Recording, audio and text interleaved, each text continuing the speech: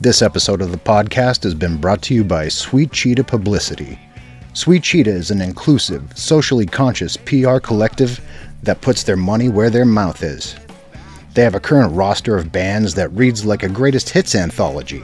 Brainiac, Catholic School, Jawbox, The New Amsterdams, Oceans in the Sky. The list goes on and on. They also do PR for record labels such as A La Carte, Arctic Rodeo, Steadfast, Rad Girlfriend, and so many more. How do they pay it forward?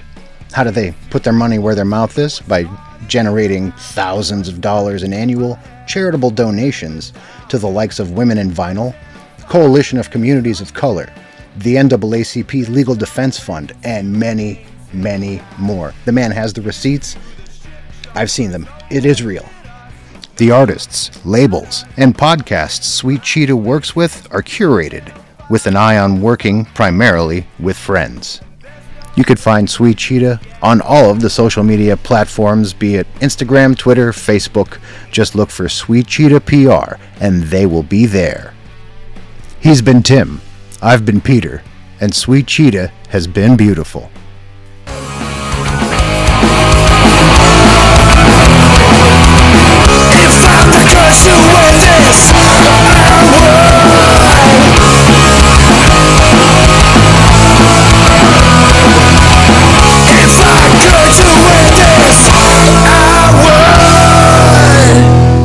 And I would. Hello and welcome to another edition of the Book of Very, Very Bad Things podcast. I am your host, Peter, and I am still here. Tonight on the show, I am pleased to present to you Godzillionaire. Who are Godzillionaire? Well, in order to tell that story, I have to take you back to 1993, in the midst of the grunge/punk rock explosion that was happening in the youth culture of the United States. Amidst your Pearl Jams, Nirvanas, Soundgardens, Alice in Chains, Slash, Offspring, and, Green Day. Sam I Am for that one record that was on a major label, that sort of thing. There was a band that took the intensity of hardcore and punk, the riffing of Black Sabbath, and the Americana bent of Whiskey Town and bands of that ilk. You bring them all together and you get a Southern Gothic masterpiece. That band was Paw. That first album in 1993 was Dragline. Having heard Dragline, my entire taste was turned on its ear. It changed me in the best of ways. They did 2 full lengths, 1 EP/full length, and then after 2001, Pa was no more.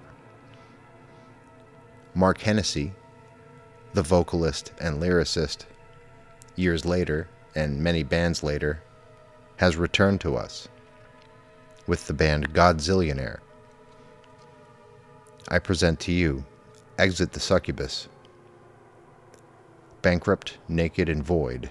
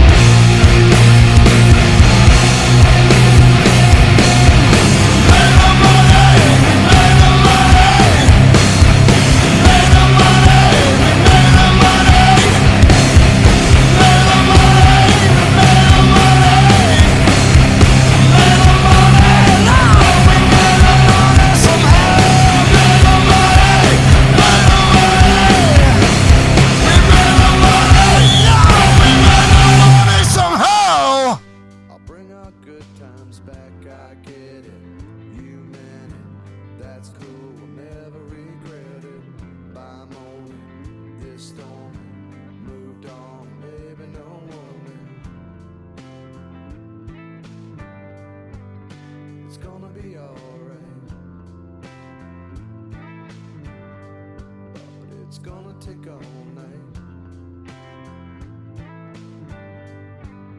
It's gonna be okay. It's gonna take all day.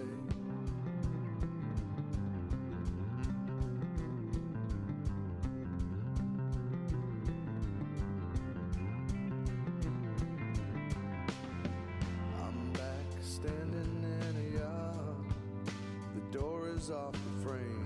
My name's been scratched up off the car. Empty room echoes the name. Outside the sun is burning down. A chill enters the air. I can see with a little light.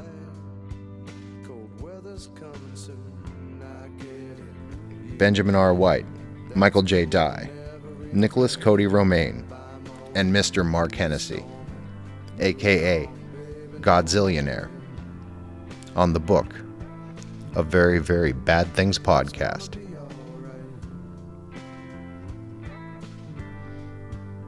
It's gonna take all night. It's gonna be okay. But maybe not today. Maybe not today.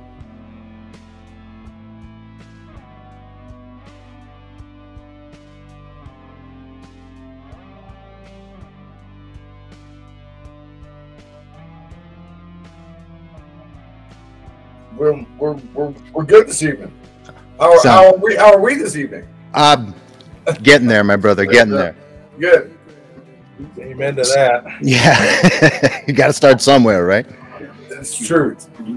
So, you guys are practicing this evening? Is that what's going on? It's Thursdays generally, but tonight I don't know. We'll see. Not coming together quite yet? We have this assembled ne'er-do-wells. There's Cody. There's Ben. No. Oh, Rogues Gallery. Mike there. It's nice to meet you. Thank you for your message. It's nice. Thank you very much for coming on. And kind of to preface things, I've been a pretty sizable fan since Dragline came out. It kind of, in my young mind, reminded me of what would have happened if Cormac McCarthy joined a band that had both, Americana and hardcore punk leanings. And it just blew my very young punk rock mind and sucked me into the wormhole that is your psyche. Thanks. That's the nicest lyrical compliment I've ever had. Are you reading his new thing by chance, The Passenger? Yes. Yeah, yes. Me too. I'm about page 80. I've gotten to probably like about page 50. I have a 3-year-old running around and I'm 46, so it's not easy to do that. Understood. Yeah. And reading him, it's like you kind of need a quiet room. You need more than a quiet room. You need an actual alternate headspace to kind of pull it out and put on the new brain, so to speak. Yeah. But you guys are working on a new record, are you not? Yes, we are. And we're making number 4, and we've got some headway. Making some headway. I'm very intrigued by this band specifically because it's actually some of the heaviest stuff I've ever heard you involved with. And Paw got heavy, but this has a different sort of intensity. This has a drive that's unlike anything I think I've ever heard you associated with before. How did this all come together for you? And thank you, because one of the things I really do, I love that this is a heavy band. We also can be as delicate and as light as we want. We're neighborhood. Mike and Ben. We were just.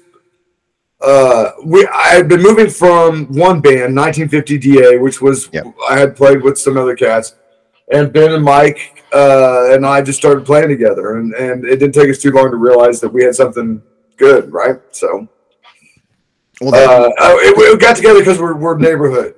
We're locals. We're Lawrence locals. I think what makes it heavy is the dynamic shifts that are involved within the context of the music, though, because you're not hammering people in the face like with a full barrage. There's nuance to it. And I think that's what a lot of other heavy bands kind of miss the idea of, you know, creating a space where the heavy parts are even more impactful when there's an emotional landscape to kind of, you know, ride into the heavier aspects of it. You know what I mean?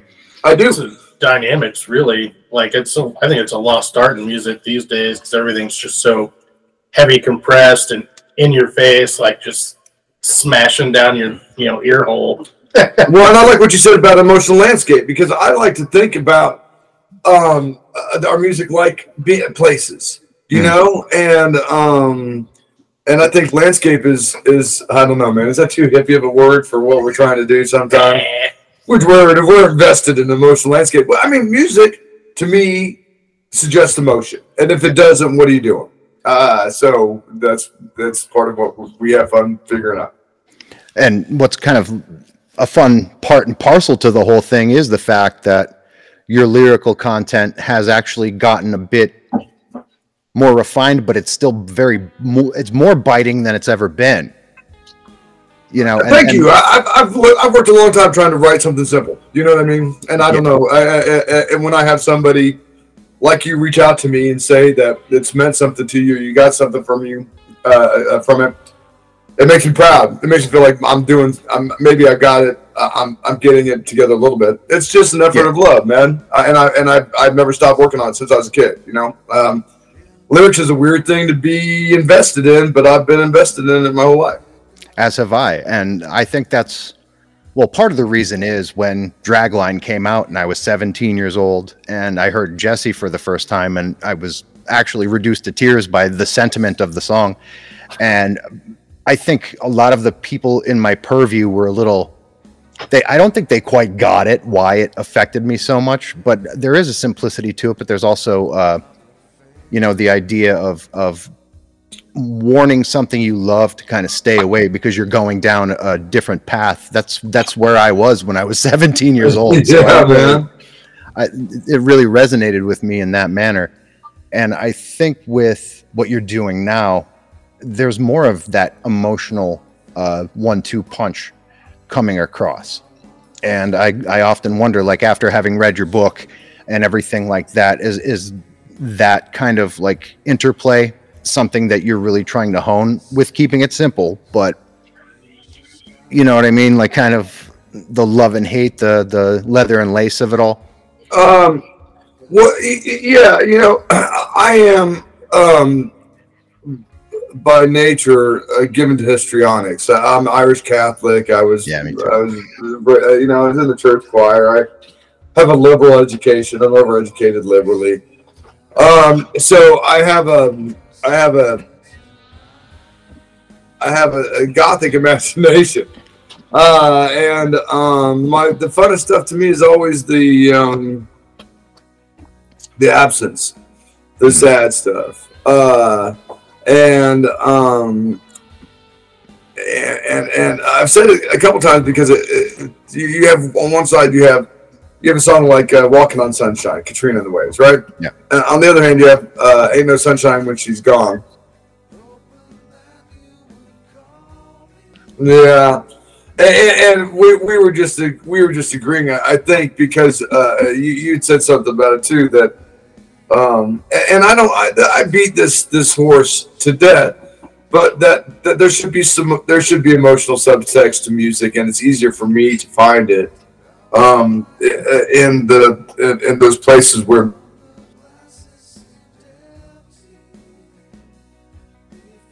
it's my fault, man. I break stuff once I'm around computer stuff. I break stuff. I'm a Luddite myself. I'm surprised I can operate this fucking thing. I'm gonna be honest with you. Well, I'm interested in your podcast. Now, how long you been doing this? And I'm looking forward to getting into your back issues. I think about a little over 2 years. My wife talked me into it during the pandemic. Right on. My band was on hiatus because everybody was afraid to be around each other, and she was she was sick of me puttering around the house doing next to nothing. So she said, just do a podcast. You're wasting like time and you look miserable. So that's how that all came into fruition. I came from a journalism background, but you know, you let it go. Are you from New York? No, that's cool. I'm from the Scranton area, Scranton, Pennsylvania. Right on. Small town Cool. pipe fitter. Cool. Respect, man. Respect. And respect for journalism background too. Telling truth is still a necessary job. Yeah. It just so happens that there's just like my literature degree would tell you, it doesn't really get you anywhere. You know what I mean? Yeah. Oh yeah. Yes, I have a PhD in poetry. Yes, and I love the meme. It's like, this man's having a heart attack, and it's like, I'm a doctor. It's like a doctor of poetry. It's like he's gonna die. We're all gonna die. I don't know CPR, but I could quote Rimbaud, no problem. Just give me a second. That's right. Quoting Rimbaud, sometimes the right places get you laid. I don't know that CPR gets you laid. Maybe you could. I don't know. He saved a life. That looks good too.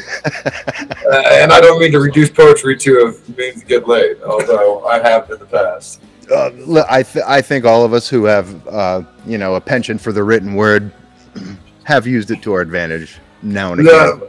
How can you not, right? Oh, of course. Right. Especially if it's like your arm. You know what I mean? It's that natural to you that it's a part of your being. You use your arsenal to your advantage, right? Yeah. So is your band back together? You playing again? What's up with that? We're not really doing much right now because everyone, I'm better off alone, I think, at this point when it comes to the music game, because I'm a dad, they're all dads. Yeah. Everyone has their things going on, and it just seems to be like chiseling out time. It doesn't always seem to work out. That's why I find it very interesting that you still find the time to chisel all of this out on top of, life. People don't understand what it really takes to be a working band. There's a massive amount of personal sacrifice that goes into it. Although it is just like breathing, as I'd said, you're giving up a lot. You're taking away from other things, and that personal sacrifice has to pay off somewhere. It pays off with the love of music and the creation of music, but not everyone feels that way, even my fellow musicians. Right. Well, yeah, we're in a different boat. I mean, without music, I'd be basically dead. There's no way. I mean, it's got to be involved. Even usually when I'm at work, there's got to be music in the background. I worked in a music venue for almost a decade and a half, and I couldn't possibly not do it at this point. Yeah, these two guys are the same way. I mean, we're lucky because we're really close. We're friends. That's not always the case. That wasn't the case with Paul. You know what I mean? How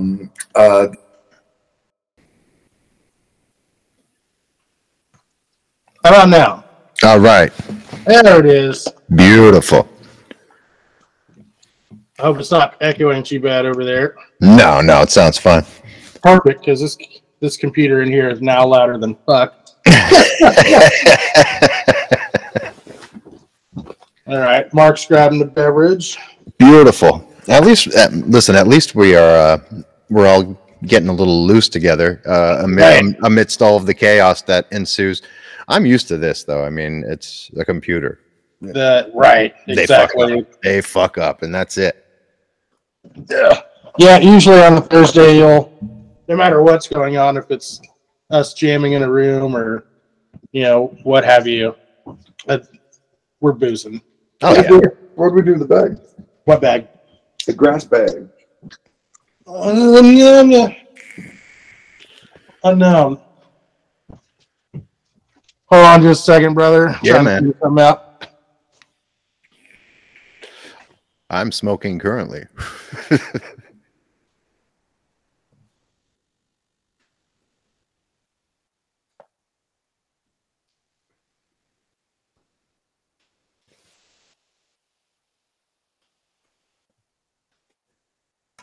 Okay. Yeah.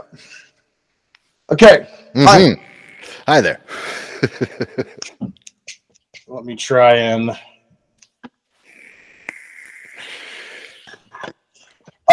Donna Summers, don't leave me this way. Oh, baby. My heart is full of love and desire for you. Good song.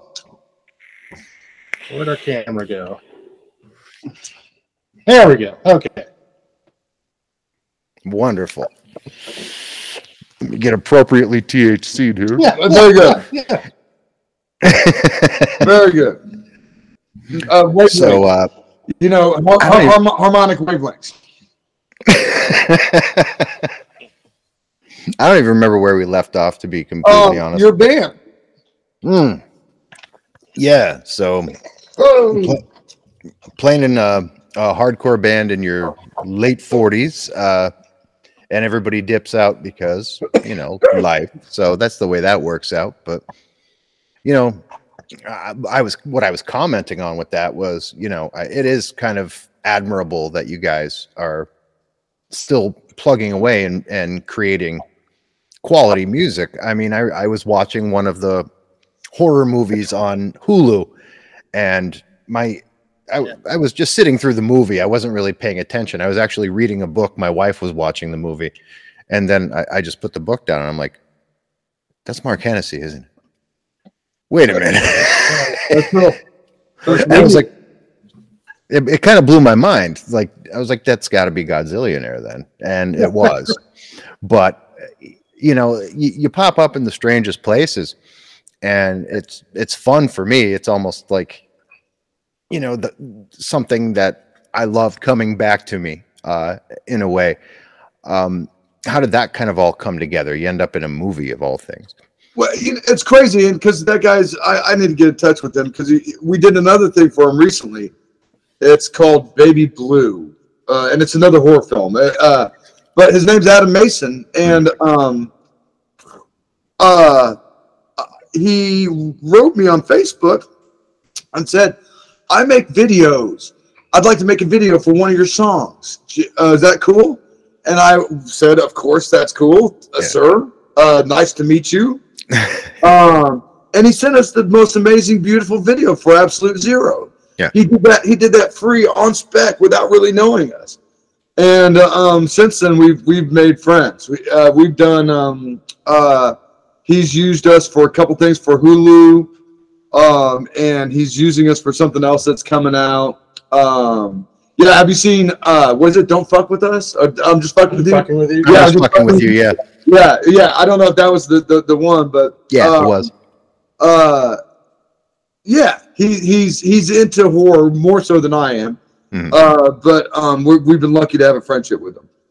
And it's interesting because his history, with the exception of Alice in Chains, is like Cradle of Filth and a lot of pretty Black extreme music. And they were all over the board. When he first reached out, I looked at his website and I was like, "This is nuts." And keep in mind, that was before the Alice in Chains thing happened, when he did Absolute Zero. So I'd never really heard of him, but then I started looking through some of the stuff he had done then at the time. Did you see that? Did you see that stuff he did for Alice in Chains? Yes, I did. It's crazy, right? Incredible. So cool, man. Incredible. And just to have an association with that, it's very cool, and it makes sense to me because, at the start of your career with Paw, you guys were always like a band out of time, right? You didn't quite fit with everybody they tried to lump you in with. Yeah. They're like, "Oh, it's a grunge thing." Like, to me, no, that didn't make a lick of sense. Yeah. To me, it had more in common with Black Flag than it did Pearl Jam. But thanks for saying that. I mean, I have good taste. That's the only thing I have going for me. Believe me. It doesn't sound like it. You come at music from a literary position too? Are you you're podcaster? You're a writer as well? Yes. In addition to lyrics. That's basically the reason why I became a vocalist. I never thought of myself as a singer. Right. But with the hardcore punk thing, you know, Yeah. it was anybody could sing, anybody could yell. It was more about the message, the written word. And I think that's kind of where I fell short of the hardcore punk thing, because everyone else was talking about, you know, their diets and whether or not they did drugs and stuff like that, which And what were you doing? and I was doing drugs and I was writing poetry. You know what I mean? Yeah. Doesn't sound like you've made any missteps so far. I haven't gone wrong yet. Yeah. But I think now is kind of the perfect time for you guys, because genre isn't a thing anymore. Record labels aren't a thing anymore. These expectations of sounding like this wave of whatever, that's obliterated, man. That doesn't, I have a daughter who's 21, and the idea of adhering to the strictures of a genre or dressing like the way everybody else who listens to this music dresses, it doesn't happen. Right. Kid, that doesn't make kids, that kids don't even understand that idea of, we went through of, I don't know, posturing is like, I'm a skater and I listen to DRI, you know, I don't know. Yeah. And that was, you know, that was our generation, right? Like coming from that bent, you had to live up, you know, to your subculture, and that just doesn't happen anymore. And it's probably better that way. I mean, it seems more eclectic. And one of the things that is putting the tools to make music in so many more kids' hands. Really, you know, kids don't remember saving up to buy records either. You know what I mean? Yeah. We're now if you're in the music business, you make music for free, you know, for the most part. And that's another funny thing too, but I don't mind it. No, I mean, did you really make that much money with A&M Records? Probably not. No. Sometimes I get the amusing like $100 royalty check once a year, and I think to myself, that's money I didn't have otherwise. But yeah, I never was smart about money and didn't handle what I could have handled well. Yeah, but like that's, you know, part of being young, the missteps of youth, as it were. I think now with your current situation with Godzillionaire, you could kind of, you know, write your own ticket, right? You know, in a way, I think more. And we are. Yeah. Like, as you say, all the rules are different. So, you know, we can act how we can accomplish the things that we want to accomplish and ask for the sort of support or response that we wanted to have. Yeah. And what's weird is that we've had some success doing it. I'm always surprised. There's so many bands out there. There's so many good bands, you know, and for us to be a sort of 50-year-old dinosaur rock in the Midwest, you know, for us to still be able to have people like you interested in what we're doing. Yeah. Thank you. I'm glad. Well, I mean, it's a win for me. I mean, there's no way it was going to miss with someone like myself, but I legitimately know people who don't even know anything about Paw or where you came from. Most people don't. Yeah. Who love this band because it ticks a lot of boxes for a lot of different people. Like I said, I know people in the hardcore scene that I'm still like sideways associated with who love your band, and metal people and people who love Queens of the Stone Age and Fu Manchu who love it. Fu Manchu! Because it ticks all those boxes, right? Yeah. But it doesn't marry anything. And right. I think if you could stay a chameleon like that and like write your own ticket, be your own genre, the sky's kind of the limit with that. So we're guided by, you know, we're not guided. Obviously, we're not guided by genre. Right. We're guided by song. Mm-hmm. That's we're guided by. We wanted song, and then that's what we're guided by, and that's beautiful. Yeah, to be in service of the muse. I mean, that's what you're chasing anyway. If you're going to be honest about creating anything, you're going to be in service to that rather than the way it's going to be perceived. Right. You know, that's just sensible in my opinion, but you know, I'm not trying to become famous for anything either, you know. We like to refer to it as getting lost in the black hole. Yeah.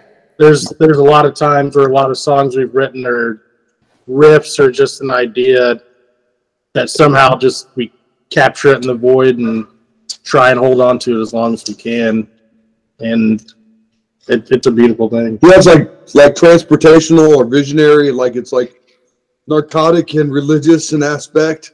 And it's collaborative, you know. I couldn't do it by myself. No, I mean that's the, I think, most exciting and dynamic part of being in a collective of people who make music together. You know, that maelstrom of ideas that just kind of like raise a cacophony in the room, and you get lost to it. That's the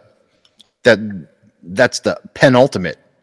Well, particularly when you get to, I don't know why, but I think it's because of time in. I'm doing it with really, really competent. These guys are really, really competent musicians, you know. So it's not like we just agree on stuff and we get along and stuff. It's like we agree on stuff, we get along on stuff, we have a shared vision, and then these guys are really ultimately capable of at their instruments. I mean, it's really a pleasure to be a part of. So I kind of want to like go back to where you all started with your journey in wanting to like make music and being a fan of music. What was that first kernel of truth you found in the beauty and the joy of listening? Who was that maybe band or group of bands or song that kind of started the fire for you? Well, I think for all of us, we're all from kids, you know. Mm-hmm. I've been a fan of all kinds of music, of country, western and reggae and show tunes and classical and jazz, my whole life. But I do think guitar oriented album rock, like Blue Oyster Cult, like the Stones, like Eagles, like bands that were making albums that for sure Billy Squier, you know, is like the people that come out with an album, they have an album and there's that's part of it. We were talking about how that's changed now. Yeah. But definitely guitar solo, like album oriented, it's directed to the girl, like, hey girl, come over here and come sit next to me while I sing you the song, you know. Yeah. That kind of music initially, you know, it's ended up somewhere between Honky Tonkin and Blue Oyster Cult and the Eagles and you know, and even like I got into Nick Cave pretty early and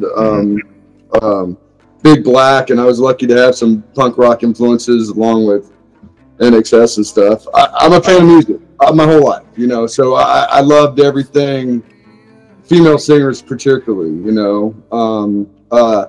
I still have a crush on Linda Ronstadt. I think we all do. Amen. So forever, ever, like you did, you know, I responded. Music was some, you know, you talk to people and you're like, what do you like? And they're like, I don't know, whatever. What do you listen to? What's on the radio?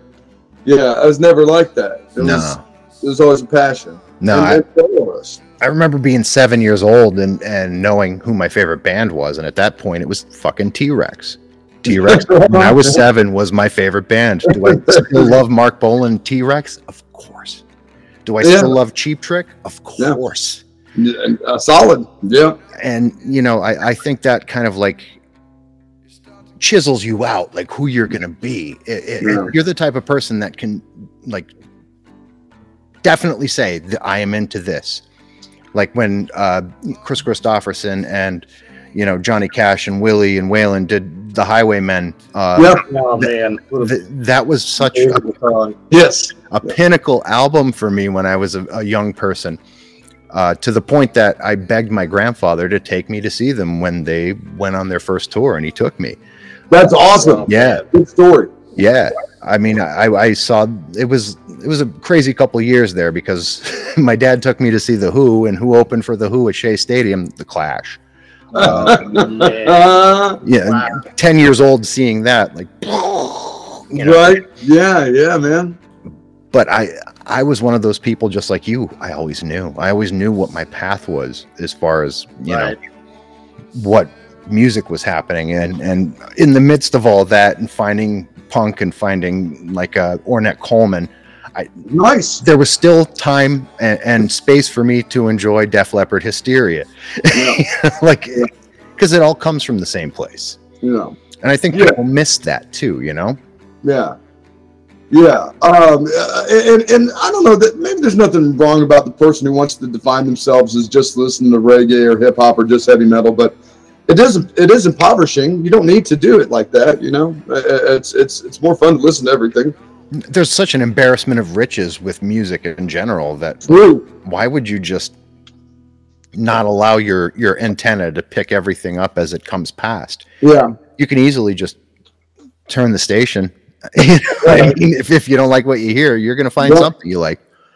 And I don't think I've ever met a musician who really listens to music that way either. Like, no, even the heaviest metal band, you know, is going to, you know, take the guitars out, you know, go home, throw on some Bob Marley or hip hop, or, you know, maybe it's the Bach album. I don't know. Like, you know, whatever it is that like gets them in the zone of not just, you know, the day-to-day grind of, you know, I have to do this, I have to be listening to this at all times, or, you know, I'm not cool or true, or, you know, whatever it is. Like, I don't think any musician really thinks like that. And it's a cool thing. It is cool. Well, and too, like, I don't know about you, we're kind of hippies in that the community that we're in is very loving and supportive. Is the days where it was punk rock, it was fuck you and fist being thrown, did exist, and we were part of it. But it was a young man's enthusiasm, not a desire for violence, you know. Yeah. And now it's at the point where it's like there's so much once having reached this level of play with these gentlemen, like in our neighborhood, in our community, it's a viable place for working musicians. You know what I mean? You can see a quality of a musician, and you can participate in a quality of music that I think is unusual. I think about the fact that it's unusual that I'm 53 years old and I get to be a singer in a really good rock band because I know guys who play, you know, and that's been, I can't just walk past the fact that that's not the case for everybody. You know, not everybody has that in their life. So I'm very aware of it and grateful for it. That's rarefied, because I can honestly say that's my mindset, but that is not my community in the least. There's a very defined, rigid line that one follows. You're either this or that, and if you're not this, then you can't be that. You know, there's far too much codification. Yeah, it's like policing going on, depending on the venue and the group. Yeah, I'm sorry to hear that. That sucks, man. And I mean, it happened. People try to have it happen here, but it's nice try. Yeah. Yeah. And you keep doing what you're doing, man, because I think people, like-minded people, find each other. You know what I mean? Yeah. And not everybody wants to be a cop about the music they listen to. That's just not fun. It's just not fun. No. I mean, and it kind of brings to mind also with, you know, the poetry of it all. What was that whole push for you? Like, were you bitten by a certain writer, certain poet, or was it just an aesthetic thing or just something? Because I know with me, it was being 11 years old and reading Robert Service and, you know, Walt Whitman, and just things that were in the house that were part of my everyday life. And that's where it sparked. Well, so you had parents who were readers. I had a mother who had a degree in journalism and a father who was a pipe fitter. So that equals me. But, it looks well on you. I was also, I was a voracious reader since I was a kid. Yeah. And I attended the Catholic school, and they had a pretty good section of heraldic epic poetry, the Song of Roland, Charlemagne, the Mort d'Arthur. And so as a kid, I was a geek.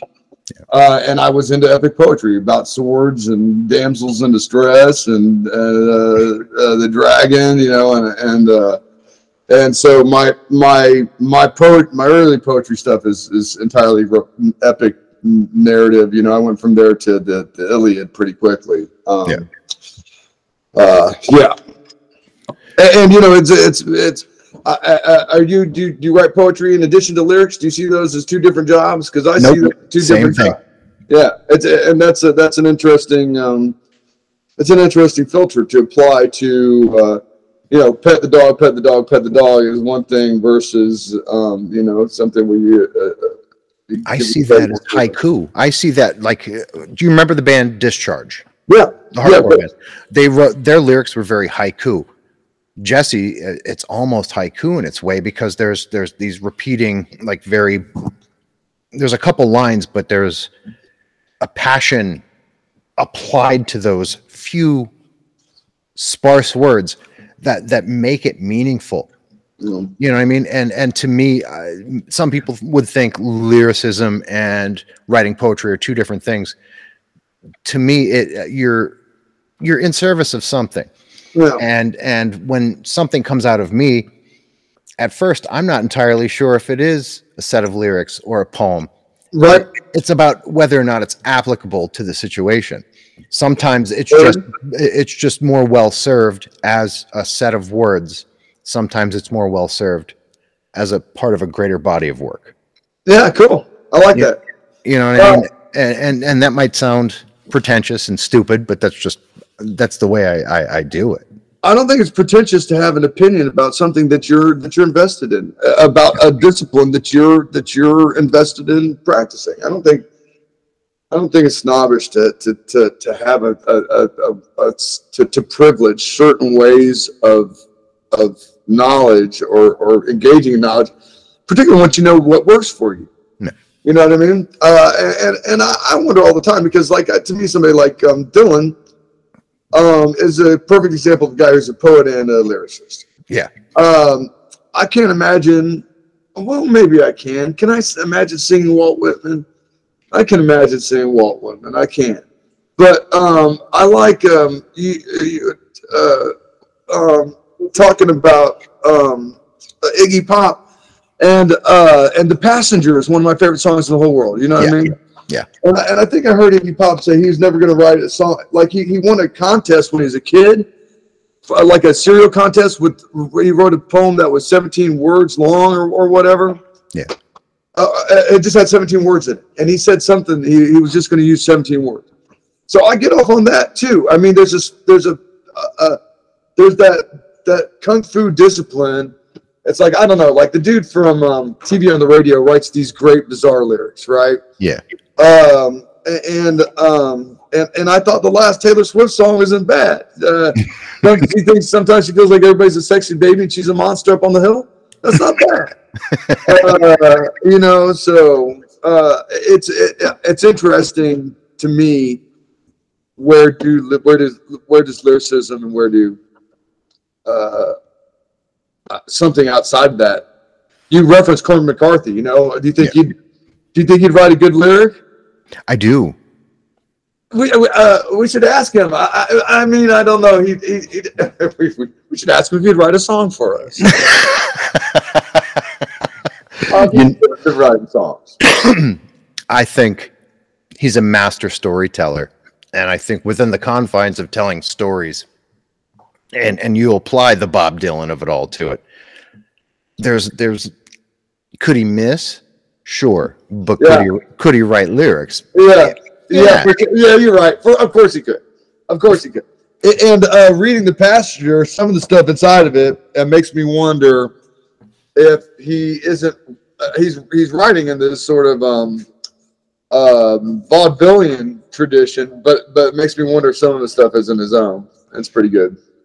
That's why, when I conjure Dragline as an album, and I say it's like Cormac McCarthy were the singer of like, you know, an Americana inflected hardcore punk band, it's because there's that almost southern gothic bent to the narrative of the entire thing. And god damn it, it feels so similar in vibe to like Blood Meridian or something to me, because there's that longing, there's that viscera, and you know, there's a journey to that. Can I tell my girlfriend that you compared the lyrics of Dragline to Blood Meridian? Yes, okay. Yes, you can.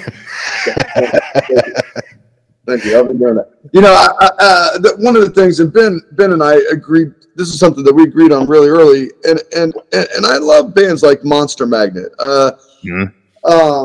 A band is lucky enough to tour with, and didn't get them at the time, but now in retrospect, look back at them and think, you know, they're good rock and roll band. But one thing this band kind of agreed from the start, and it's funny because we're funny guys. We're not going to be ironic. We're not interested in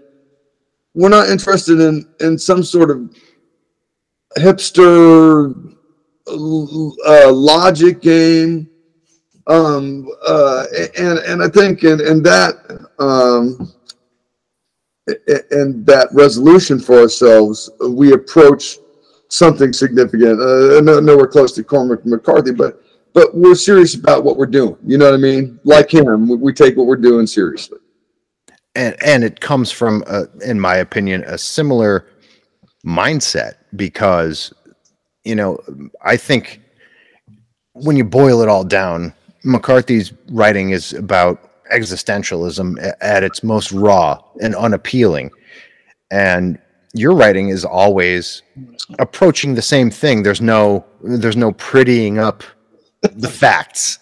You know, it's always coming from a very honest, real place with smut on its nose. And that's appealing to me. That draws me in. Did you go through an existential phase? I'm still in one. I'm still in one, man. Yeah, I mean, we recognize each other then. Yeah. Then you know, like I do, there's a place where in music you get to decide, I'm going to arbitrarily ascribe some significance here, and it's going to count, you know, because it's going to be beautiful, or it's going to help communicate something that I want to communicate to my kid or to the world at large, or whatever. And then we get to be big boys. We get to be adults. We get to say what matters to us, and that's kind of where we were headed anyway. At least I think. And it's funny, the main conceit of this show. I only have one pre-prepared question for any musician, author, artist ever on this show, and it is, what terrifies you on an existential level? It's the only through line. It's the only tie that binds. It's what makes the book of very, very bad things very, very bad. Because, in my opinion, what your existential crisis is, what your dread is it's kind of what you are. Yeah. You are what you dread. Have you made these T-shirts yet? Are you selling them on? Because I think they're going to go like hotcakes. Not yet. We're talking about romantic French poets. I think it was Celine who said, he said, imagine you've been dead for a while. And then you wake up and you see a dog. You're given a couple seconds of life. You've been dead for 100 years, but you're given a couple seconds of life, and you come back to life, and you are given a couple seconds, and you see a dog pissing on a water hydrant, right? And you're so moved by the beauty of it, you can't take it, right? You break down weeping and crying because the dog pissing is so beautiful. My existential crisis is the old one. I'm gonna miss being alive when I'm gone. There's a lot of things. I like dogs. I like watching dogs piss on fire hydrants. Baseball is fun to watch, and cold beer is good. I like making out with girls. My kiddos, I like dancing and hanging out with them. My existential dread is that someday I won't be here, and there's going to be a lot of stuff I'm going to miss. That's at least that's realistic. Yeah. So I don't.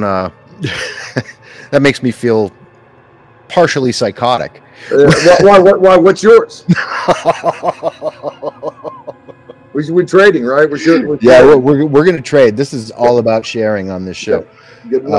When I was fucked up when I was a kid. I'm not going to lie to you. I learned how to read when I was 3. My son's 3. He knows how to read. Nice. But I didn't talk. Neither did he until very recently. But we could read. So having been a strange young man to begin with a penchant for the maudlin, I was watching Nova. Do you remember Nova on PBS? I love it. Yes, to this day, yeah. Right. It's on YouTube, man. I might have been 5, 6, somewhere in there, and they were talking about, there's a finite line of delineation in the known universe where the light dies, and you're in oblivion, nothingness. Right. That has plagued my psyche and ruined my soul since I was 6 years old. And what is that nothing? And how can there be nothing? What's on the other side of the nothing? More nothing? Different nothing? Yeah, nothing. What terrifies me is oblivion. Yeah. Yeah, and that's where we're all headed, right? Yeah. Yeah, the void, staring into the void stares back. Yeah. There's that whole, like, is that hell? Is hell the loneliness, cold isolation, and Stygian blackness of the abyss? Well, if it's conscious, if I'm conscious in the Stygian abyss, that sounds like hell. And am I ever going to have to worry about that? No. Yeah. No, I'm never going to see how much stuff you worry about that you don't need, that you never have to worry about, really. But that when I close my eyes every night, the first place I go. It's compared to the universe to the Stygian blackness. I like it. Yes. Okay. Yes. Well, because it's where the nothingness of the edge of the universe is either expanding into new nothing, or it's creating a something, and it's nothingness as it goes past a certain point. Yeah. Yeah. And there's room for both of us in there. I don't know how that turns into a glass half full situation, but I guess it kind of does. It can. Yeah, it can. Well, we need to get you on the friends of the band list to send you a shirt or get you some new. We are in the point where we're trying to start promoting. We did a couple covers. We got the next record in the pipes, and we're starting to get it down. So I don't know what you're doing or what kind of relationship you'd want to have, but I'd love to do it again with you, or have you get our stuff to you first, and have you do a play by it or something. Anything to build the relationship. Oh, I would love that. I'm tickled pink that you reached out to us and want to continue the relationship.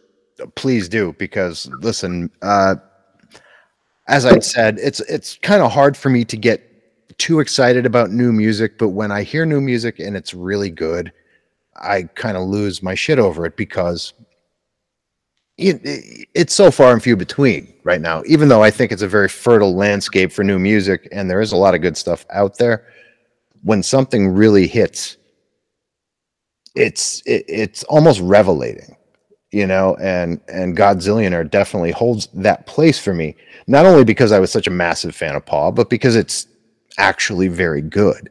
We all know what it's like to listen to someone who had a former glory, and now they're doing stuff that, I guess not everybody could be Nick Cave, but it's still good. It's actually, I might be betraying my younger self, but I actually think it's better than Paw, because it is more realized. It has something extra for me that it kind of carries me along into a greater through line, I feel that I'm more proud of Godzillionaire stuff than I am of Paul. I think it's obviously better, but I don't hate on what I accomplished with that Paul band. The fact that there was something about that led us to have this conversation now, where we're getting to talk and have this connection. I think that's really cool, man. You know, so I don't hate on it. It just my favorite stuff right now is the record we're working on, because that's what we're working on. So that's always going to be my favorite stuff, you know. Yeah, and you'd said you weren't even really like, you didn't have like a real friendship with those guys in Paw then, huh? You know, we got signed and we got popular so quick. It got thrown on the road so quick, and we were young, and Grant and I we butt heads. We had head-butting personalities, and it was unfortunate because it made things that could have lasted longer or been more unpleasant. And it was just because we didn't know how to be successful or courteous with each other. You know, him and his brother, they had a fight while we were a band, and they haven't spoken since. Yeah, because Pete reached out. Pete and I are in communication. We talked. We touched base. He touched base with me, and that was one of the things that he bemoaned to me with regret, because whatever that band did to us, one of the things it did was end their brotherhood. They don't talk. They're brothers, and they do not speak to each other. That's like Oasis level shit. That's fucking terrifying. Yeah. Which is another thing that bright sides this band for me, because it's so opposite. That we tell each other we love each other more than like a lady sewing circle. It's a very, very positive and supportive band. It's not about ego. It's about, we got these songs. How do we make them better? And I don't think we even started really actually taking it seriously until maybe the 4th year into it. We literally just we are stoners, and we spent years playing together with absolutely no intent of ever really even getting out of the space we were in, to be perfectly honest with you. That's kind of where the black hole comes in. We were happy going around our black hole. Yeah, we were into it, and we gave 0 fucks if anyone was here or not. Yeah. Everyone outside of it was basically the void, you know, because we're in the space doing what we do. And so when Small Change was created, you guys were, for all intents and purposes, just a garage band. Yeah, essentially. Yeah, literally just a garage band. And we played in one garage and we recorded in another. And if it weren't oh God! Can you say that? Oh man! Yeah, and if it weren't for Absolute Zero and Avalanche, what else is on there? Cat's on there. There's some good things on there. That record sounds bad to me. Not that it sounds bad. It doesn't sound bad. But there's some parts that you hear. It's honest. Yeah, it's honest with you. Hilariously. Yeah. Well, I mean, that's part of being in a band too. Like the first thing you do, I mean, people are always like, "Oh, it's not as good as the demo. It's not as good as the first album." I don't know, man. I think your first record's good. I think the second record's far superior. Me too. And that's hilarious because we recorded it in 2 separate houses on the most small recording system possible with a drum machine. Yeah, we did excommunication here. Yeah, we're in my house right now, and we did not most, but a lot of the vocals here. We did a lot of the heavy lifting for the vocals. Yeah. It's funny how much darker I think the second one is too. I think it really is. Like, Small Change has its moments. The Great Depression EP has more moments. Negative Balance gets really, really. It gets to a pretty sturdy kernel of bleakness, I think, in its way.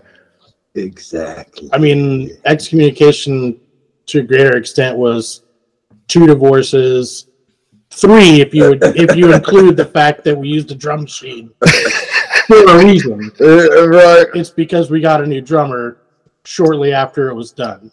Like there was a lot of death going on. I mean, it's dark because it captured something we took out of the ether and the black hole that we tend to get into. I mean, it was. Yeah, well, that's the part of the pool we like playing in. That's the +1 pool I like playing in, the deep dark end, man. Yeah, I didn't want to play. I don't want to play in the Walking on Sunshine end of the pool. I don't. Not that I don't. That there's not love songs or gentle music that I don't like. I do, and I think there is some things that are approaching that on this record. But it is. I'm interested in the undertow, man. I always thought, what's the who has the documentary about their music? Is it Wilco or I'm Trying to Break Your Heart? Oh, that's Wilco, yeah. Yeah, I always thought that's the most honest title for a record, because that's what I want to do. I want to break your heart. Yeah, and I think that harkens back to original like outlaw country western type like motif. You know what I mean? That's what I loved about that music when I was a very, very young man, because there is a gothic element to that old country western stuff. Yeah, man, she ran calling wildfire. Yeah. Like it snowed one night and her horse got away and it was just gone, and she's always just calling wildfire, man. That's what it is. Yeah. That's what it is. I mean, that's what that Johnny Cash made an entire career based around, shooting a man in Reno just to watch him die. And there's something to be said about harnessing that human negativity that people can rally around. We all know what that feels like, right? It kind of becomes and maybe there is some irony here, because the ironic thing about it is that it makes you feel good, right? Yeah. Tipping your toe in the misery bath. Mm-hmm. It can kind of help you. You walk around a little hitching your giddy up the next day. Yeah. I mean, putting a tear in somebody's beer. That's right. It does kind of awaken something. Dear, you've been on my lonesome mind. Yeah. It's important though. I that's something that's always existed. I mean, we have examples of classical violinists in the 1500s, 1600s who would paint themselves to look a little pasty and say, oh, he sold his soul to the devil so he could play the piano or the violin that well. And that continues on into Robert Johnson, and there's a mystique to that. Yeah. That connection to the other, the dark side, the whatever. Well, and music is that's very well put. Because that is the mystique, and the mystique is to people who can make that connection, mm-hmm. right? It's like Robert Johnson says, now I can give you tours, right? Like I went on the other side. Now I can take you there. You just sit down and listen to this little song, and I'll tell you about it. Mm. Yeah, that's cool. And I think the best of us who create music, the best storytellers, are telling it from a place of pain and of darkness, even if there is like a lightness to it. Like Jackie Wilson said, that there's not all those songs were that happy, and it wasn't always coming from a place of just chasing the girl and feeling great about yourself. I mean, look at Marvin Gaye, man. He wrote some beautiful, very sexy songs, and he also wrote What's Going On. Yeah, man. You reminded me. You should check it out. Charles Mingus has got the song called Requiem for a Dream, mm-hmm. and part of the song is it's like that music concrete. It's like it's a guy answering. He's like, "Don't come over tonight, man. My record player's in the shop. I can't." He's telling somebody he can't entertain him because his record player's in the shop. If you don't have the record player, what's the point of them coming over? Yeah. That's a better story than I found $5. No offense to you if you found $5. Right. And it did inspire a pretty important novel as well. Which one are you talking about? Requiem for a Dream. Oh yeah. Also, ugh, that was inspired by Mingus's piece. yeah, man. I didn't know that. Yeah, man. I mean, I didn't know that. Look at Mingus's life. Look at the his body of work. There's a definite heroin connection there, and then you read Requiem for a Dream, and you see that degradation of humanity. To me, it makes sense, but to me, with jazz, that specific era, like once you get into the hard bop era of jazz, well, it's called Tijuana.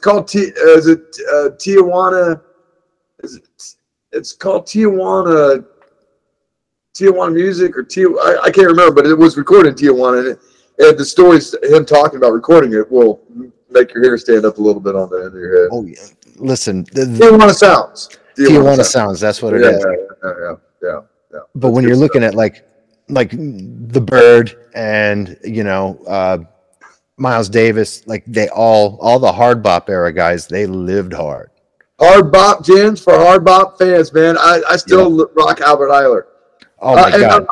I'm trying to put together the records in the back behind you. Is it the Pixies that was directly behind you? Which one? On your left. Yeah. That's not the Pixies. That's a new band called Lesser Care. But I have every Pixies album back here. Right on it. It kind of looked like the Bossa Nova. It does. Yeah. That's a good looking collection you got going there, man. I was more into the Public Enemy, Fear of a Black Planet in the back. Fear of a Black Planet. It's one of the most underrated. The Cure, Grave Diggers, Quicksand, Biohazard, Dag Nasty. Like Dude, Dag Nasty, that's what that is. Yeah, man. That's Can I Say? Fuck Yep. Fuck yeah. Where's your record collection? You should look through mine, and you should let me look through yours. Oh, absolutely. That would give me a great amount of joy. There's something. It would. I've got a good one too. There's something autobiographical about looking at what a person is really into, not just putting on airs like, okay, here's I'm cool. I listen to A, B, and C. Dude, I've said it for years. There's a T-shirt, and I think you've probably seen it. I don't judge people by their gender or who they like or who they worship. I judge people by their record collection. Yeah, and there's a truth to that, because I think if you look at a person's record collection and you see how far they're willing to delve, you can kind of tell a lot about a person from what they listen to. Yeah. If you go through a person's record collection and you just see, like, as much as I like Nirvana, if they have the only Nirvana record they have is Nevermind, or if the only hip hop record they own is like MC Hammer, but they don't have any Tribe Called Quest in their fucking collection. The only hip hop record they have is MC Hammer. That does not exist. Maybe it exists. It's like a grandma Poughkeepsie or something. Yeah. But there's no Public Enemy. There's no Tribe Called Quest. You look at they have a Garth Brooks record, but they don't have any Hank Sr. Like you got to wonder about that person. Like, did you just join Columbia House, get 15 records? And that was it. Right. Yeah. No. If there were a holy grail, like record or group of records that you could get your hands on and have that be like your be all end all, like I've been looking for this forever, this completes me, does that even exist for you? Well, it does. And if you look at if you're on Spotify and you look at my record collections, I've done a good job of trying to do, like, I have sounds like you got some jazz in your wood pile. Me too, man. I was obsessed. So I've got jazz sides that would push your wig back, just in terms of one-off pressings, man. That just happened to have Dexter Gordon come in on,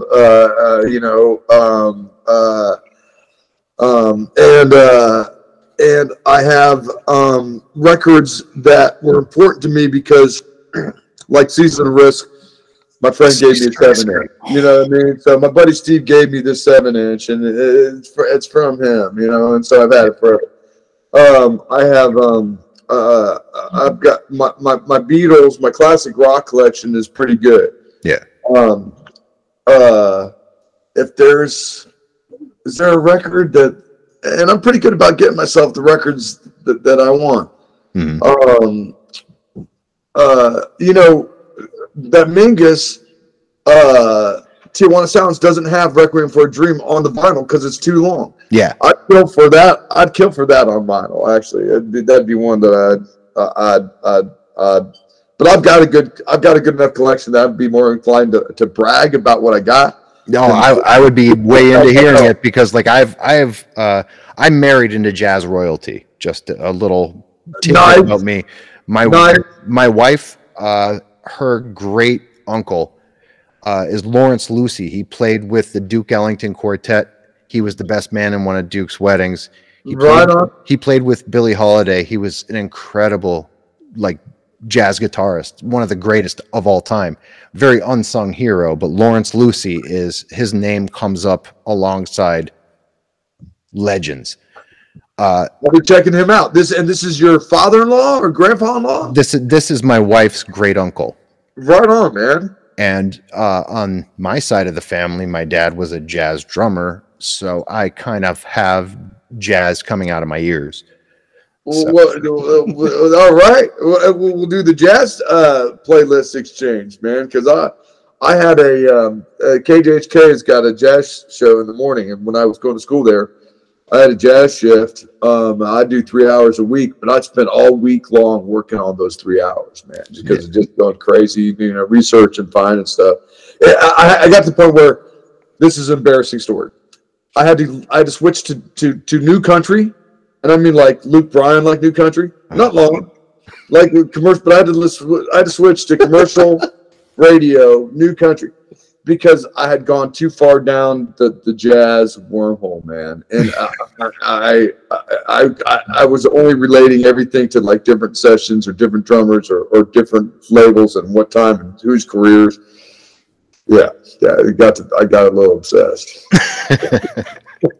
I did not get obsessed, and I did not stay on the New Country that long. Sure. I did not stay on the New Country. Girl, shake it for me, girl. Shake it for me. I think that, you know, there's something very, I hasten to say, punk rock about jazz in the hard bop era, especially. For sure, man. Like you get even though that's the and it was made by outsiders too. Yeah, it was made by outsiders too. Yeah. Like when you think of Kind of Blue and it is very entry level hard bop. It is like, you know, the Frampton Comes Alive of jazz. But when you think about who's on it, and you think about what they created as a modal piece, because everything was like, we're playing in this time signature, in this key, fucking go. It's one of the only truly original American art forms, period. I mean, not, and I don't know if it's fair to claim American, or if I should say African-American. Yeah. Because, I mean, it's entirely in the hands of, almost entirely in the hands of the Black community that we have. That's thankful for jazz, but as an art form, from here, it is a wealth that is still. I still go to it. Yeah, because it was so fruitful for so long, and it did like the punk rock thing. Like there's no rules. Like if people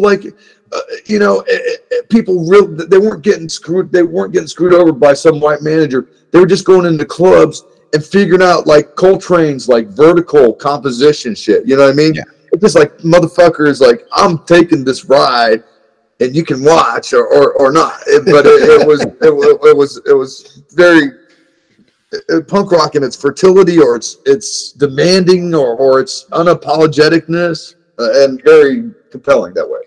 And the fact that it was in all actuality instantaneous. Right, because it's improvisation. Yeah. Yep. Like nobody said, "Hey, we're going to do it these chords here, don't fuck it up, It was, hey, fuck it up as much as possible, just make it sound good. Yeah. You remember everything that you've been taught about music, just forget it and just do your thing. And just go out there and blow it. And that's why when I bring up Kind of Blue, and it's pedestrian almost in how everybody knows about it. It's a masterpiece. It's a masterpiece because you have Miles Davis, John Coltrane, fucking Cannonball Adderley's on it. Like, there are so many fucking incredible people involved in this little record. Yeah. And it legitimately changed the face of everything because of Love Supreme comes thereafter and Bitches Brew comes thereafter. And there's like, my God, there is preach it. So many pinnacles thereafter. It's like looking at a sine wave, just greatness upon greatness upon greatness. I think that we had that in other forms of music. I think in the early 90s, it got really cool and could be construed as something that impressive. I think now it's so static that you can't really even map it. But I think now is the most open playing field for music. I really feel that way. Sure. The field for music is so open right now. It's silly for us to act like we know what's going on because so many people are doing there's so many kids writing something crazy in their basement right now that we can't hear. It's impossible to make any accurate statement about that includes like what's going on with music right now. Mm-hmm. But we can't say that it's an open field and it's exciting and that's fun to be working alongside those others with what we're doing. And are you out there still like playing shows with these younger bands and experiencing their vigor and excitement for it? Oh my God! What was the band that we just played with? That's going to be Cody said it's going to be the hugest rock band in the world. Oh, Velveteers. The Velvet. Have you heard of the? Yes. Have you heard the Velveteers? Yeah. They blew us off the stage recently, which was real fun. Which was great because they were really into what we were doing, and a lot of what we were doing was what will be the new record. So that felt great too, just having that sort of like push to be like, hey, I don't know what the hell I just saw, but it's awesome, and please keep doing that. Yeah, well, we and if you ever seen, you got to see Mikey play because we're performers. We like to play. We get joy from performing. And so yes, there will be shows. I mean, I remember early 90s watching you just about blow my childhood favorite band, Social Distortion, off the stage. Yeah. Okay. Yeah, we were in shape. We were in good fighting shape. Was that show in Philadelphia? Yes. Bro, I had the weirdest night the night we played with Social Distortion in Philadelphia. I want to tell you about it, but I don't know if you got that much time. I got all the time in the world. Okay, then let me. Can I hit the pipe? I'm hitting it right now, dude. Do what you gotta do, baby.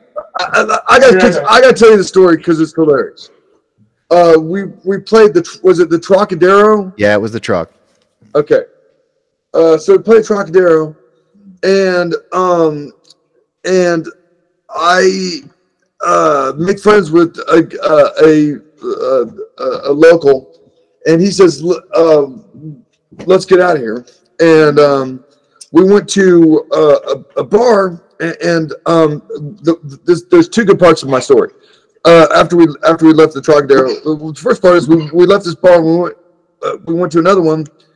And there was a blind guy get drunk at the bar, and there was I guess she was a hooker, an older woman, and she was up on the bar. She was dressed, and she's grinding, she's grinding in front of the blind guy, and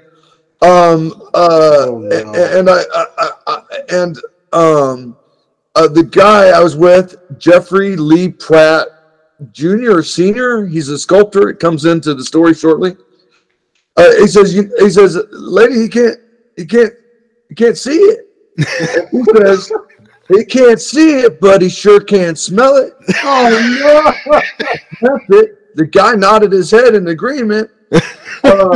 and we left that bar to go to Jeffrey's studio, and it wasn't that far. We didn't have to walk that far from the Trocadero. He had made a potato tornado in his studio. He had potato-based art form of going throughout his warehouse, but the one that he was working on a commission for from the bank was his potato tornado. It was like 3,200 potatoes hung by fishing line to form like a cyclone pattern.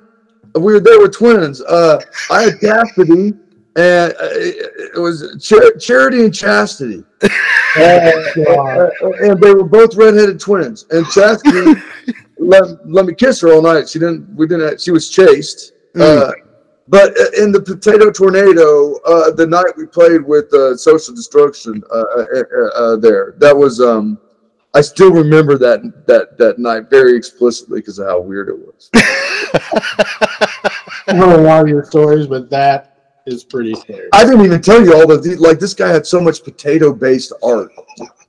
Like he had like these books where he would have people who had accidents or deformities, and then he'd have a headshot, and then he'd have an acetate ink overlay where he'd taken a picture of a potato that matched that person's head. He had these vacuum jars with potato, and the potato went all crazy, right? Growing arms and having the eyes and stuff. It had black light on it, so it looked like a stoner poster. Like it was all fuzzy and purple and crazy, like all the bacteria and fuzz and stuff. There were a number of potatoes. I just love that you remembered all this. It's like permanently etched. Once you see the potato tornado, you don't go back. Oh my god! And still, like after having borne witness to the potato tornado and the hooker dancing for the blind guy, you still had the one live show. I'm gonna be. I looked that guy up. I've tried to find him. I tried to find him. Yeah, I haven't tried to find Charity, although Jasky. I tried to find Jeffrey Lee Platt because of his potato tornado. You still had the wherewithal to play one fuck of a show, though. We did. How could you not have? Yeah, that was a good one. Weird things happen in Pennsylvania. That's why David Lynch is from Pennsylvania. Excellent. So many fucking fuck ups are from this state, and there's it's because it is like a psychic vortex of just creepy nonsense, like potato tornadoes and hookers dancing for blind men in bars, and it's almost a beautiful thing. I'm kind of happy. More like a good time than a bad time. Yeah. It's not a bad. You don't strike me as creepy, and David Lynch, although maybe he strikes me as creepy, my kind of creepy. Yeah, he's definitely like if I'm gonna align my if I'm gonna hitch my wagon to any weirdo star. Yeah, David Lynch is the guy. Him or Cronenberg. Nice. Well, and we can get from Holland Drive. Didn't Linda Ronstadt sing Blue Bayou in Spanish in that? Yeah. That's one of the coolest things that ever happened in a movie, as far as I'm concerned. It's got to be one of them, and it takes somebody like that to orchestrate that kind of strangeness. No, it's beautiful. Yeah, it's closer. It's easy when I'm close to you. It's easy when I'm close to you. Is there going to be another book of poetry? I'm trying to get 2 out right now. I've got one that's done. I was reluctant about putting it out because it's love poems, and you know how I feel about love poems. But yeah, I've got one coming soon and one coming later. Now, you gonna get any of these reprinted? Is the other question. I got some books out, and they sold, and then they're gone. I don't know if I'm going to have them printed. I really, once I get done with the project, I'm kind of like, I'm done with it. Yeah. I've seen that. Yeah. I'm like, I'm done with it. That one's done. So there's no interest in holding on to a posterity as far as. I'll give you an example. So the first album, I want to say there's 3 or 4 songs we had well recorded before that were just like, things we put together on an iPhone in the void at the practice space. And after a while, we can't use that. We can. It's been put on the shelf, or burnt to the ground. Like there may not even be recordings of some of these things because he's just like, I'm not doing that. That's enough. So I've seen it. Yeah, seen it in real time. Well, but I don't know if you have, and I think Airport Motel is all gone, but I have copies of the other 2. If you'd like some, I would be happy to send you what I have. I would love that because legitimately the only print of yours that I own is the first one that came out. Cue the Bedlam. Yep. Yeah. There's 2 better ones, and I'll send them to you. I would love that. I would love that tremendously because, how the world works. If it's not sold in like a major bookseller or something, like I'm not really. My bandwidth for paying attention to everything going on in the world at all times is very, very slender. Yep. But tentative. I hear you. I feel the same way. And you got Mikey going through our merch thing. We'll put you together a care package. Oh, that would make me incredibly happy. I often wonder too when things happen like when Dragline gets reissued by Music by Vinyl and stuff like that, does that kind of spill over into more interest in Godzillionaire for you guys? I'm a little bit butthurt that Paw's got like 30,000 monthly listeners on Spotify and Godzillionaire's got like 800. I don't know why. I don't know why people do people like Paw know that I sing for Godzillionaire and don't like Godzillionaire as much. I don't know why there's not the same crossover. I think it's probably just not having it be in front of people's faces. People who knew Paw got to be older now, Yeah. I don't really know, but I know it's a good gig and that I'm happy to have it and that I'm talking about it with you. So I guess there's a little motion on the ground. Well, the thing is, there was a second life for Paw insofar as like the underground. With grunge come back? With Heart, no, not even with grunge coming back, because everybody I knew who was into Paw, a lot of them I got into, you guys, but even people who were like from different scenes and stuff like that, like bands like Converge, who are like really heavy spastic hardcore band, Paw's one of their favorite bands. And like there's a serious I didn't know that. Yeah. The band Converge, Jacob Bannon, the singer, top 5 favorite bands of all time, Paw is in there. Tell him I said, hey. I will.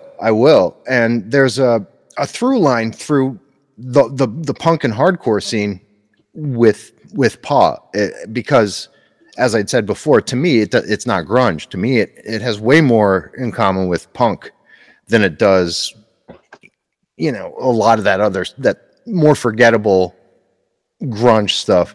I mean, I love Tad, I love the Screaming Trees, early Soundgarden, but all of that also has a metal and punk sensibility. But to me, if these people who are my contemporaries heard Godzillionaire, they would actually prefer that to Paw.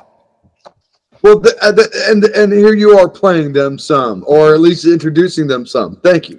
Yeah, and in the context of this episode and the body of it, I'm going to include some of the music. That's how I kind of do with the podcast. At the top and at the bottom of the show, I'll play a whole song, and then underneath the conversation, I will also, pepper in some music, because what's better than, you're listening to a band extol the virtues of their music, but you don't have a frame of reference. Now you do. Yeah, no, that's cool. And please use whatever you want. We own all of our stuff. We own all our rights. Use it where you get it where you see fit, please. Yes, that's fantastic. Yeah. Do you guys still have copies of your vinyl left from the last record? So we did so that whole situation was a crowd-funded thing through crates, Q-rates or whatever. Q-rates, yeah. Basically what happened is we got tired of people asking for it. So we're like, what's the option we can do right now to make this happen? Mm-hmm. And that was the option. And then it became like, it was going to be really expensive because clearly they're going to press 100 vinyl if the crowdfunding makes it, which it did, which is still something I don't think any of us thought was ever going to happen. The whole thing was a complete Hail Mary. And to be honest with you, we didn't make a lot of money from it either. It was just to get it done. Like people we wanted vinyl. We want it. Yeah. They seem to not give a fuck what it's going to cost. So if it costs this much for this company to make it happen for us, let's give it a shot. And it happened. And so if you bought one through that situation, you got one. Yeah. And that at this point, we're trying to figure out a way to print it again. Maybe not in the double gatefold ridiculousness that we did before, because that would be insane. The problem is when you're a band like we are, you have to pay for that up front. So, and as I'm sure you know, $100 is not cheap. And also, like, if you buy it and no one buys it, you're stuck with 100 copies of vinyl in your house. Yeah, I think I paid a little better than $50 for that. Yeah, and that's because it. Thank you. It was pressed in London, like they pressed it in London or wherever their manufacturing is in Europe, and then they were going to ship it worldwide to whoever got it. So like all of that costs went into however much the album went. So I think we made $3 a piece, maybe. I'm being realistic. It was not much because it was just a ridiculous thing to do. And what drew us to vinyl was the expense and inconvenience. There's a generation of people far younger than me that they covet vinyl because it's cool again. It's material. It's not a 00 NF motherfucking T101. Yeah, and I'm cool with that. I'm great with that. I'm glad it's a status symbol for those people because it means bands will bring vinyl back. But for me, that was my introduction to listening to music. No. Right. And when I was 10 years old, I was lying to my elementary school and saying that I was on free lunch when I wasn't, and taking my lunch money from my parents every day and saving it up to send away to Alternative Tentacles to order records like my Nazi Punks Fuck Off 7-inch that's right behind me right there. You know what I mean? Alternative Tentacles in Maximum Rock and Roll. Maximum Rock and Roll. Exact fucking yeah. That's how I did it, because like my paper route didn't give me enough to buy records sometimes, so that's how it went. But that was my introduction. To me, that's how music is supposed to sound. Well, it's what's great is like there's people right now and they're talking about like how much the motherfucking yen is versus the euro tonight. Yeah. And I guess that's the people can live that way. But to me, like, you've made a lifetime of music. I mean, and there's other things there. We have families and other things, but agreeing that music is going to be a focal point for our life means automatically it didn't suck. Yeah. It means automatically it's worth something. I have reference points that bring me back to certain parts of my life. Like every time I listen to Dragline, it brings me back to when I was, too young to be graduating high school and going off to New York City to college. That's when that came out. That's when that, you know what I mean? Like these are mile markers for my life. Social Distortion's self-titled record, it brings me back to, kissing this girl that I was hooking up with back then. Gorilla Biscuits Start Today brings me back to skating at a bank downtown near where I live currently. There's all these mile markers from my lifetime that are intrinsically tied. It's like the musical Catcher in the Rye, dude. Yes, exactly. And Jamie Salinger did not see that one coming, but I see it coming from you now. There's something hilarious about the fact that that's the serial killer's Bible when it's really just about a spoiled kid who can't handle his own reality, and it's so well written that people go nuts because of it. Yep. I'm going to kill John Lennon now. Come on. It's just a good book. And he never wanted to release any others. He could have made a better noise record, I think. Yeah. Where was Unsane on that one? Holy shit. That's funny. Well, hey, man, it's getting 10:15. I'm at my buddy's place. Do you want to carry this conversation on longer? What's happening with this? Hi. Listen, I could go as long as you want. If you guys want to go retire and do some other things, I'm totally cool with that. We could get together again at some other point. I'm down for whatever. I'm very easy. Let's talk again for sure. Let's have you let's loop you into our release stuff and have you if you could have you do stuff with us before we put stuff up. I would love that very much. Cool. Perfect. We'll be probably sending you something here pretty shortly. Yeah. All right. Cool. Yeah. We'll get a care package together. Hey, and how did you get a hold of us? Did you get a hold of us on Facebook? Instagram. Yeah. Instagram. Okay. Are we Instagram friends? I know I follow you. Okay. I will follow you. I will follow you back. Hi. We'll exchange information. Yeah. Please do, man. And cool. When the record's ready to go, let's get together again. We'll get stoned. We'll have some drinks, and we'll enjoy one another's company again. I like it. Sounds great. It sounds good to me. Awesome. All right. I appreciate it so much. No problem, man. Thank you. It's been a thrill. Thank you. There it is, folks. My discussion with Godzillionaire. And here is their cover of NXS's ubiquitous song, Don't Change. I won't interrupt it for too long, but I would like to tell you all that this was an incredible honor to sit and talk with these gentlemen. Mark Hennessy is an all-time favorite vocalist, lyricist of mine for 30 years now. 2023, 93 was when Dragline came out by Paw. It's been 30 years of just intense listening and fandom and appreciation. In the spirit of that appreciation, they've been Godzillionaire. I've been Peter. You've been beautiful. And this has been the Book of Very, Very Bad Things podcast. Love and peace to you all, and I will talk to you again very soon. Good night, y'all.